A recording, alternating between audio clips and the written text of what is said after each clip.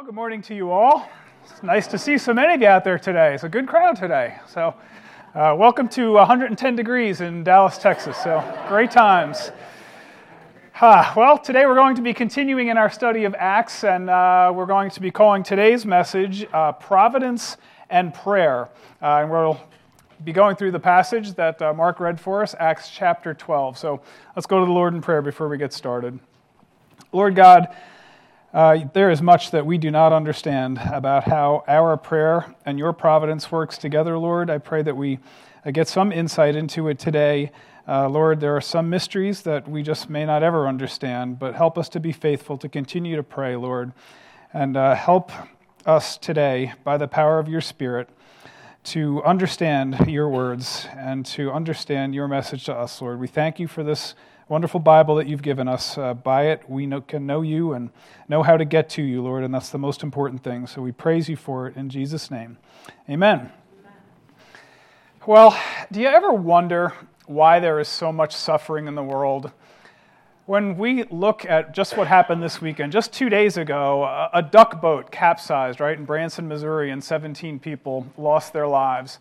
And yesterday, some young man shoots his grandmother and then runs into a Trader Joe's and shoots somebody else, and just random death, gun violence that happens around the world. And if you watch the news, in 1/2 hour of news coverage, you'll hear about things like natural disasters, fires, earthquakes, tsunamis, or human tragedies like hunger and suffering through around the world, and then things that we humans do to each other, like murder and terrorism and abortion and human trafficking. All of this stuff you can see in just a 1/2 hour of news coverage. And that's not even to mention the Christian suffering that goes on around the world, which never gets any news coverage, right? So I struggle with the idea of God's sovereignty sometimes, and I would imagine that sometimes you do too. It's hard to imagine that God is in control of everything when we see these things go on. Why doesn't God protect his people? How can an all-powerful God allow evil and suffering in the world? Well, Acts chapter 12 is a story about God's sovereignty, and it's a wonderful story. And what we need to realize is that nothing happens outside of God's control. So if something happens, it's because God either wanted it to happen or he allows it to happen. There's no other way that it can happen other than those two possibilities. So think about that. Men have always plotted evil, right? From the time that Cain murdered Abel all the way through the present day, men have always plotted evil. And yet, at the same time, God sometimes allows the evil, and sometimes he stops the evil. And we're going to see God do both in this story today. But this is also a story about the power of prayer and how powerful prayer is. The Bible tells us over and over again to pray without ceasing, to never give up, to always be persistent in our prayers. Jesus himself was constantly in prayer to his Father, right? Always going up on a mountaintop to pray by himself. And so when we think about that, we have to think that prayer is something that God wants us to do, and yet sometimes we are reluctant to do it. But if he wants us to pray, and God is sovereign, how can those things both be at the same time? How can our prayers affect God's sovereignty? That's the difficult question. And so we'll wrestle with that today.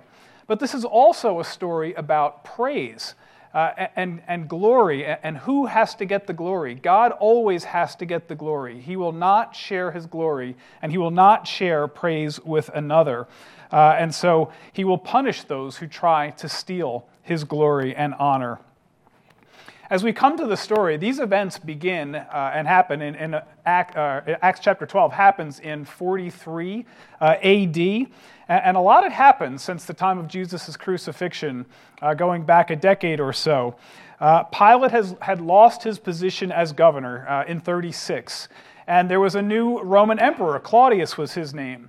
And there was a new king. Herod Agrippa I was now the king of Israel. And so that was what was happening politically, but from the spiritual standpoint, many Jews were being converted, and Gentiles were being converted now. And now they're going around and they're saying that Jesus is God, and they're saying that it's not necessary to keep the Jewish laws like circumcision and dietary laws and things like that that the Jews were so dependent on, that was their actual identity.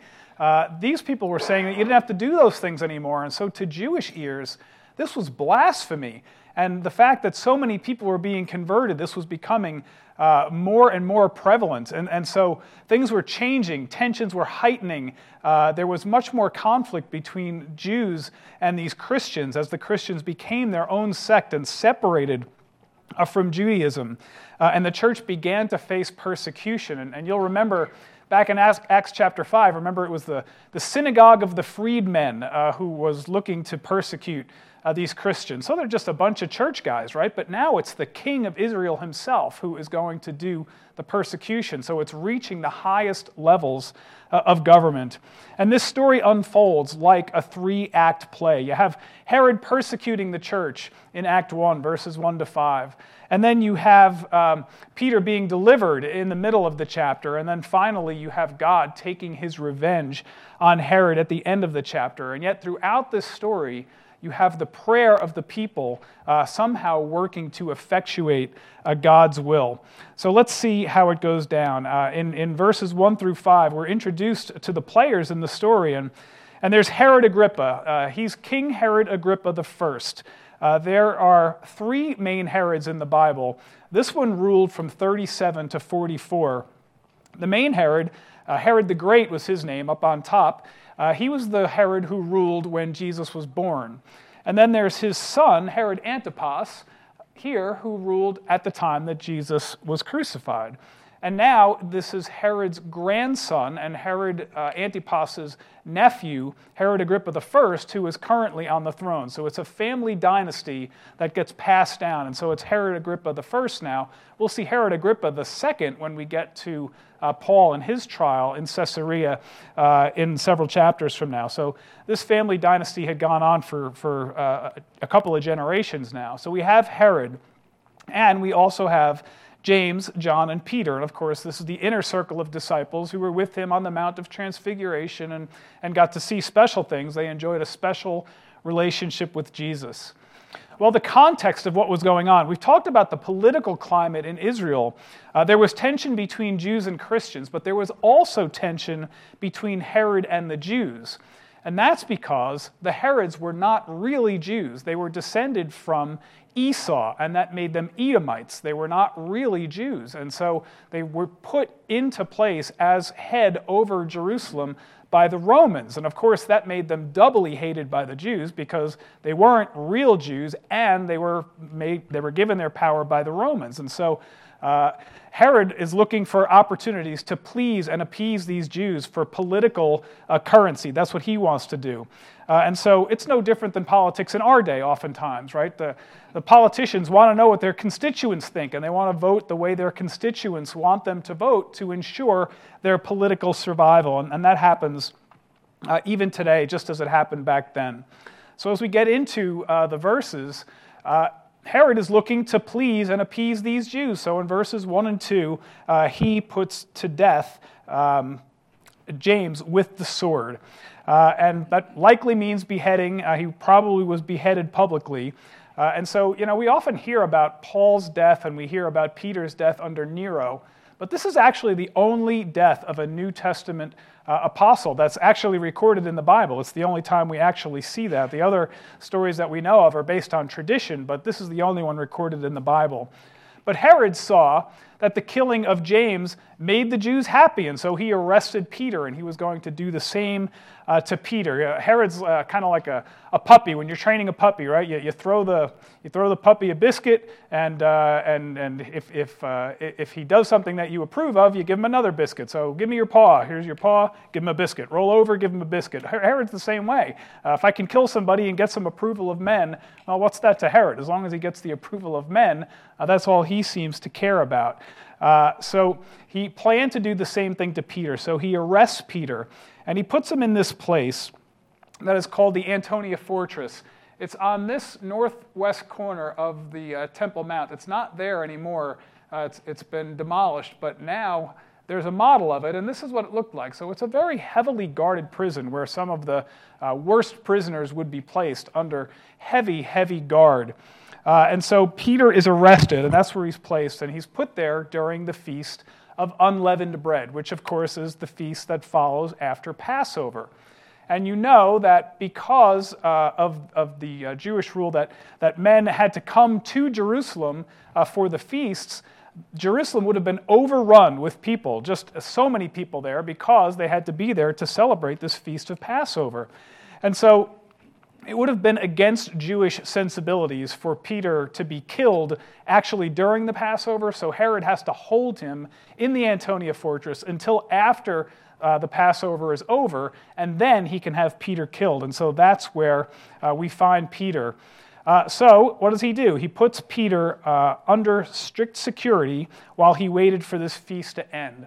And we're told that Peter is guarded by 4 squadrons of 4 men. So they got 16 guys on rotation guarding Peter in this Antonia fortress.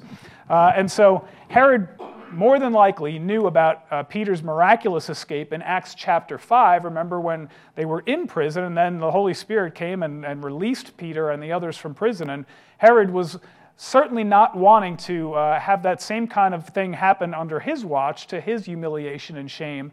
And so you have almost this overkill of guards guarding Peter there, being extra careful that he would not escape.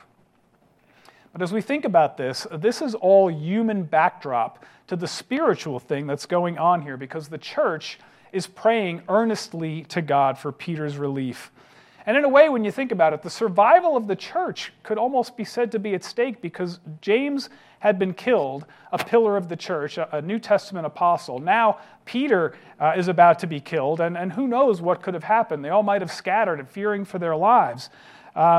These Christians had no military might whatsoever. They were unarmed. All they had was the power of prayer. But prayer is no little thing, right? Prayer is invoking the power of God Almighty, enlisting Him on our behalf. But so that's what they did. They prayed, and yet oftentimes we treat prayer as a last resort, right? When we can't figure out how we're going to get ourselves out of this problem, or we can't figure out how we're going to meet this physical need that we have, well, then we turn to God in prayer when all else fails, right? And that's exactly the opposite of how we ought to be. We should always be going to God first in prayer, in constant conversation with God about our daily needs, about whatever is going on in our lives, and just develop that ongoing relationship with God. That's what He wants from us.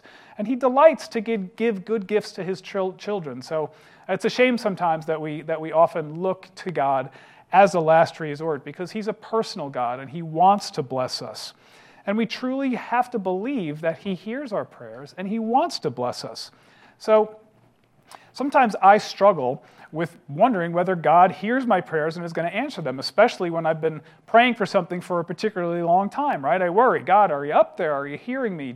Are you going to answer this prayer? And sometimes the answer is yes, and sometimes the answer is no, and sometimes it's wait. And many of you have been praying the same prayers for years and years and years, and we still wait, and we have to trust in God's sovereignty. But if you doubt that God God can be affected by our prayers, well, let's read on with the rest of the story. We can see the effects of the prayers on this church, and we'll talk now about how Peter was delivered. So we have this rescue. Starting with verse 6. It's the night before the trial. Peter's going to be brought out into the public square, and it's going to be a sham of a trial, and Peter is going to be killed publicly. His death is imminent. All that Herod is waiting for is for this feast to end so he can kill Peter without having to wait any longer. And there was no doubt he was going to be killed. Anticipation was in the air. Peter is guarded between 2 guards. So he's sleeping, handcuffed to one guard with this arm, handcuffed to the other guard with this arm, and there are sentries at the door. This reminds us of what it would be like to be on death row. That's how securely guarded Peter was at this time. But notice that Peter is sleeping like a baby. Isn't that amazing? I mean, his death, his execution is only hours away. He's going to be put to the sword publicly, and there's Peter sleeping like a baby. How is that possible? Well, it's possibly because Peter had been changed, right? This is not the same Peter who denied Christ 3 times. This is the Peter who received the Holy Spirit, who saw God work miracles after Jesus had been resurrected, who released him from prison. He learned the peace of God that passes all understanding, right? Peter had that now. And so he either was expecting God to release him from prison, or he had come to the point in his life where he was content with death if that were God's will. And how amazing to have a faith like that, to be able to face death in the morning by the sword and yet be content enough with that to be sleeping. May we all have faith like that. So if you're going through a trial now, I would encourage you as much as possible to put your faith, put your trust in God, wait on his timing, wait on his will, allow him to be sovereign in your life. He knows what is best for us. And as we think about the struggles that we're having in our lives, may we put our faith and trust in him even more. He's not on our timetable, right? Whenever you try to rush God, how's that worked out for you in your life, right? It doesn't work out. God is on his timetable. He will not be sped up no matter what you would like to do. So Romans 8:28 says, God works all things together for good for those who love him and who are called according to his purpose. So let God be God in your life. Peter trusted God's timing and will, and God miraculously intervened. Verses 7-9, God sent an angel of the Lord, and suddenly light shone in the cell. The angel wakes up Peter, hit him in the side, said, "Get up, we got to go. Get your clothes on, gird up your loins." To gird up your loins means to stuff your robes into your undergarments, and you would do that when you were preparing to run or to fight, so you wouldn't trip over your robes. And so the angel wants him to hurry along, and so the tension mounts, right? He's got to get past 1 guard, 2 guards, and then an iron gate. So how's he going to manage that? Well, he gets past the first guard, right? No problem. He gets past the second guard. All right, so far so good. And then he comes to this gate. And how are you going to get past the gate? Well, the gate opens automatically for Peter. And Peter, the whole time, doesn't even know what's going on. He's like, he thinks he's seeing a vision. Finally, in verse 10, we see that the angel of the Lord leaves Peter, and Peter finally begins to get it. He's past the first guard, the second guard, the gate, and now Peter is all alone and realizes what just happened. Amazingly, God has sprung him from prison, and Peter is free. I think about that scene in the Shawshank Redemption, right, where Andy Dufresne breaks through the sewage pipe and crawls 500 yards to disgusting freedom, right, and spills out into this creek and looks up, right, into the pouring rain and just has that freedom, the feeling of what it's like to be free. And I imagine that that's what Peter must have felt like, knowing that he was not going to be killed in the morning. You know, he was probably content if that's what was God's will, but it's always better not to be killed with the sword when you have the option, right? And so Peter was quite pleased with how that worked out. So in this brief episode, we see God's providence in arranging Peter's escape, and we see the prayers of the church ongoing, and we see Peter about to praise God. But the church did not know yet that their prayers were having their desired effect. So we'll talk about the reaction now of the players in this story to Peter's incredible release. So as we come to verse 12, we look at Peter first of all. Peter, what does he do? He doesn't run for a place to hide. That's probably what I would have done, right? I would have gotten low, gone right underground. He doesn't do that. He goes to a place where other Christians are going to be gathered, people who he knows, because he needs to get the word out to them and to James, and he wants to give God the glory. And so he goes to the house of Mary, the mother of John Mark. This is the same John Mark who is going to accompany Paul on the missionary journeys, starting in Acts chapter 13. Same John Mark who wrote the Gospel of Mark. And his mother Mary apparently owned a house in Jerusalem where the people would gather to pray. And so there they are praying for Peter's release. And so Peter goes there. So Peter gets to the church. And so let's look at the reaction of the church. Peter knocks at the door, and a young servant girl named Rhoda answered the door. And she was so surprised and happy to see Peter that she ran away and leaves him out there to face whatever it was that Peter might face. And so she and the whole house had been praying, right? And so Peter appears at the door and leaves Peter standing there. And you can just imagine Peter's reaction, right? He's standing outside of this gate and he's like, I got the whole Roman army chasing me. You think you might be able to open the door for me and let me in, right? But he doesn't do that. He's left to stand outside the door.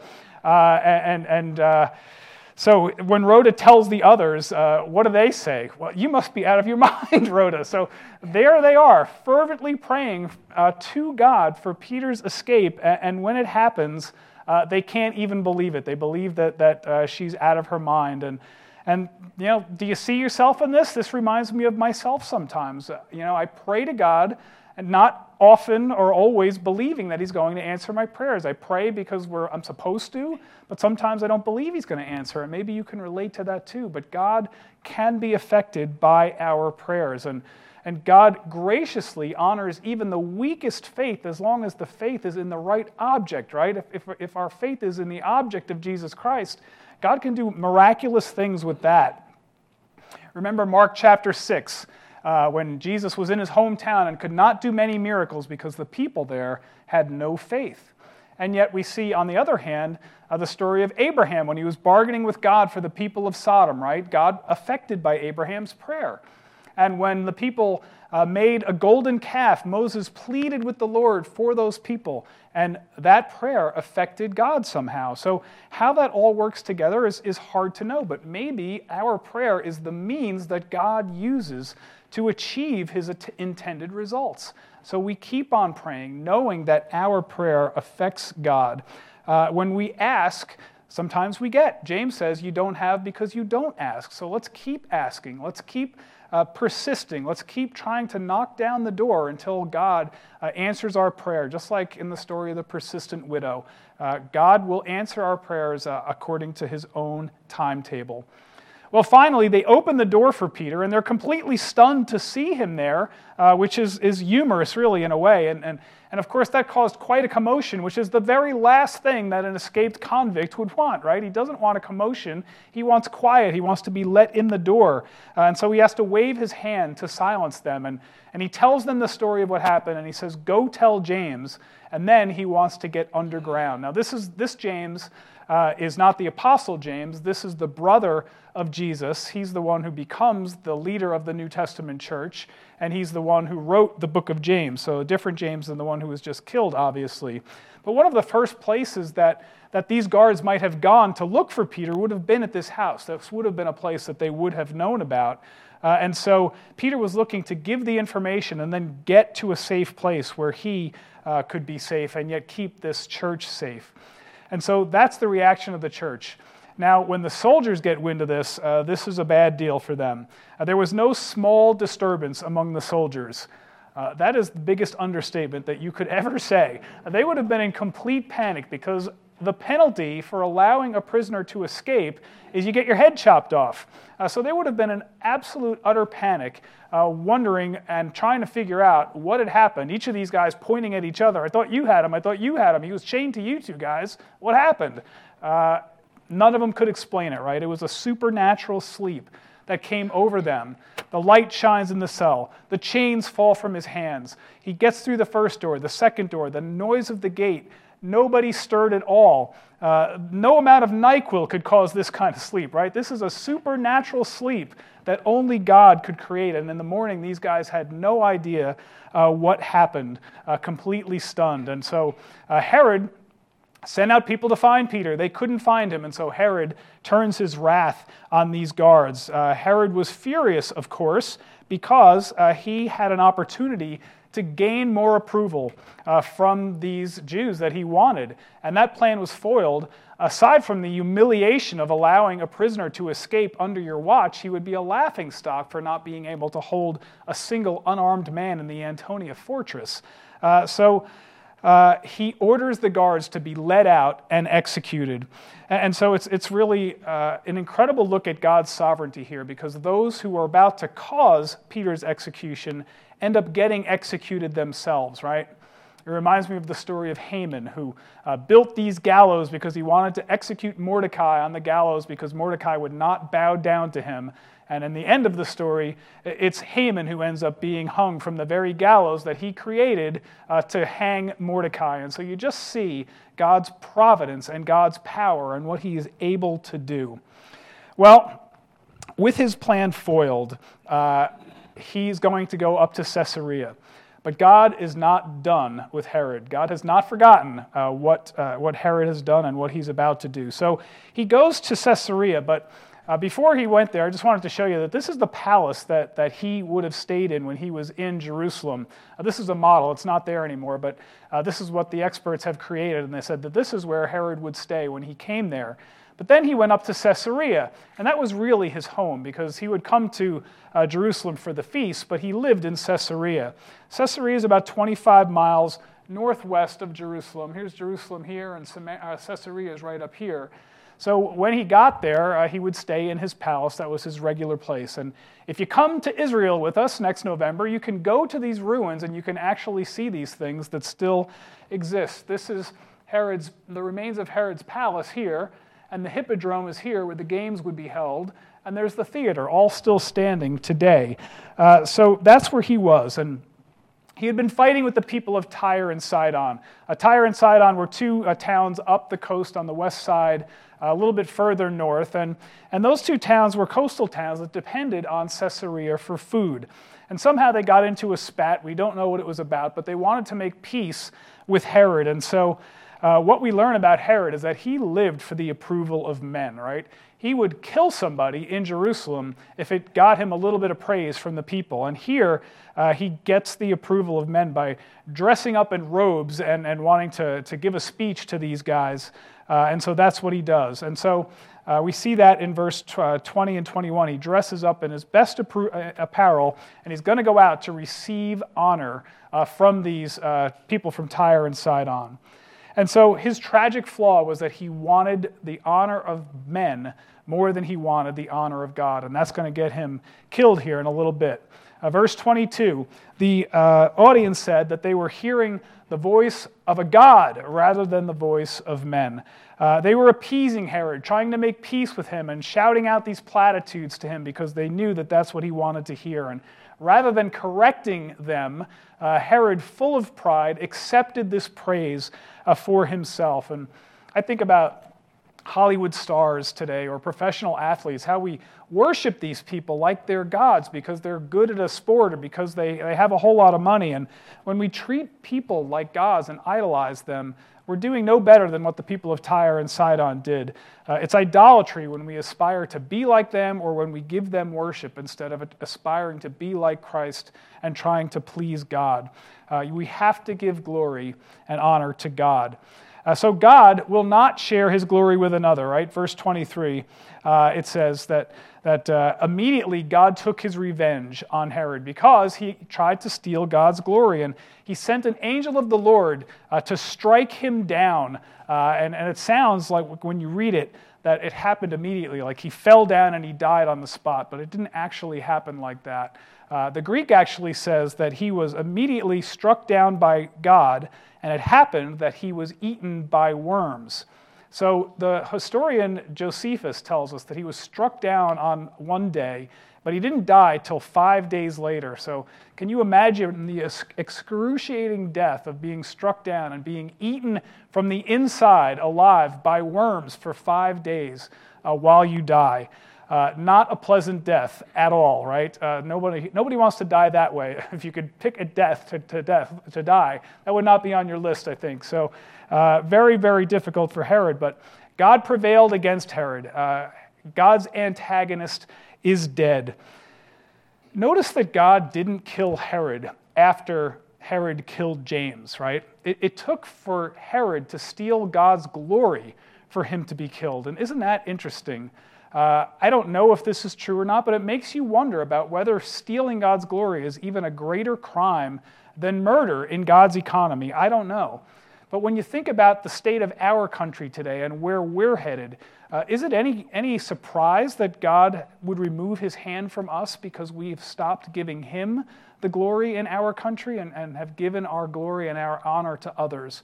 So we pray for revival in this country so that we would give glory to God and not to things that are not worthy of glory and honor, so that he might bless our nation again. Well, the story ends like a fairy tale might, right? The word of God continued. Now, I meant to show you that this is the Hippodrome. A better view of it, this is probably where the death of Herod actually occurred. This is where he would have received visitors like the people from Tyre and Sidon. And so if you go there today, you can actually stand on the very spot where it said that Herod was struck down. So interesting that in the Christian religion, we have actual historical facts and history that back up everything that we believe, not like some other religions that you'll find out there. We can go to the places where these things happen. We have so much proof that these things actually happen. So just a word of encouragement for us about our faith. So verse 24, the story ends like a fairy tale might. The church continued to grow. And it's just like Luke has told us in various other parts. It's a summary statement about the progress of the church and how great the church is doing and the progress of the gospel. You know, God has a plan for his church, and nothing can stop it. Jesus said, on this rock I will build my church, and the gates of Hades will not overpower it, right? The church will always have enemies. From the time of Jesus all the way up till today, people will always persecute the church. They will always kill Christians.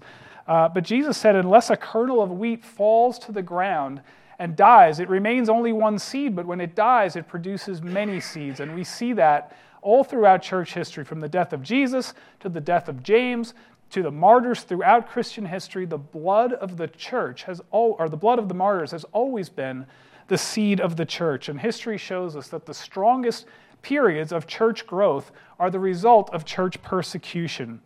It's always exponential growth that follows persecution. And so we don't want persecution, but God uses persecution to further his agenda. So let's think about some lessons in light of these things. And the first one follows right off of that, and that's that we ought to expect persecution, because when we stand up for Jesus as Christians, we are going to be persecuted. We've seen it throughout church history. It's not going to change. Jesus said, in this world you will have trouble, but take heart, I have overcome the world. You know, as a rule, government is no friend of the gospel, right? We certainly know that. And living in America, we don't face a whole lot of persecution. The worst thing that happens to us is we'll be insulted on Facebook because we've posted something Christian that offends some secular people. But the way this country is going, it may get much worse before it gets better, and we need to prepare for that. And we need to prepare our children for that, because these days are coming when it's going to get worse before it gets better. But remember that God allows persecution. It can't happen unless he allows it, and he's got a purpose for it. So we need to plan for it.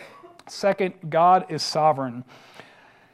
I can't know what suffering is going on in your own lives, what you're going through right now, but all I can say with confidence is that God is sovereign. He knows about it, and he's allowing it for some purpose. He loves you. He sent his son to die for you. He's going to use the suffering in your life for some planned purpose that he has. We don't know why God allows abortion or human trafficking or ISIS. We don't know why he allowed James to be martyred and Peter to live. He had a plan for each of their lives. At all times, God was in control and executing his plan. James glorified God by his death. Peter glorified God by continuing to live for another 20 plus years, writing the book of 1 Peter, 2 Peter, and then Peter was going to glorify God by his death. So God is in control. God is sovereign. He's in charge of all events, and if we can understand that and own that, it'll make our suffering a lot easier to deal with when we know that God owns it. Third, prayers are powerful. God is able to deliver us from our problems, right? He can do that. He has the power to do it. And especially, it's most gratifying when we are at the end of ourselves and we see no human way that we can get out of a particular situation. Think about this. At the beginning of this chapter, James is killed, Peter's in prison, and Herod is triumphing. At the end of the chapter, Herod's dead, the guards are dead, Peter is free, and the church is triumphing. And what's the ingredient? It's the power of the praying church that activated God to do what he did. It's incredible. And so when you think about our struggles with prayer, we can easily be distracted. We can start thinking about what's on tomorrow morning's agenda, and we forget thinking about what God can do. We think that God is a vending machine maybe. We throw up a prayer and God will spit out the prayer requests that we want. But if God did that, he wouldn't really be God, right? It would be like a magic trick. You send up a prayer, you get the answer that you want. Sometimes the length of time between your prayer and the answer to prayer is to develop your faithfulness and your trust in God. And so that's why oftentimes we have to wait. So God wants us to come to him boldly. He wants us to ask him to do things that only he can do so that he gets the glory.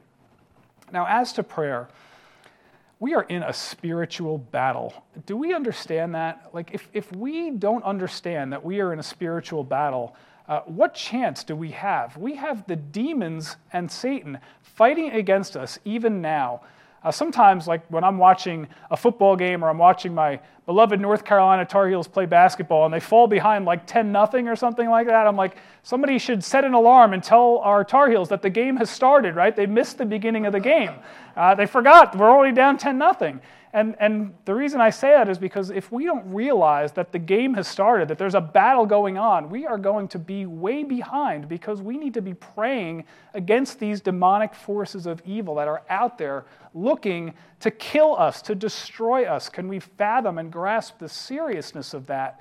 That there is a demonic spiritual world that wants us to be destroyed and killed. So I want us to try this. I want us for the next 30 days. If you're married, pick your spouse. If you're not married, pick a friend, a brother, a sister, a daughter, whatever. Pray with that person for the next 30 days. Together, pray with them. There's nothing magical about 30 days. It's just kind of a habit-forming thing to do. We really should be doing this every day for the rest of our lives. But praise God for who he is. Ask him to fulfill your needs, whether they be physical, spiritual, emotional, whatever it is. Ask him to protect us from the forces of evil that are out there in the world.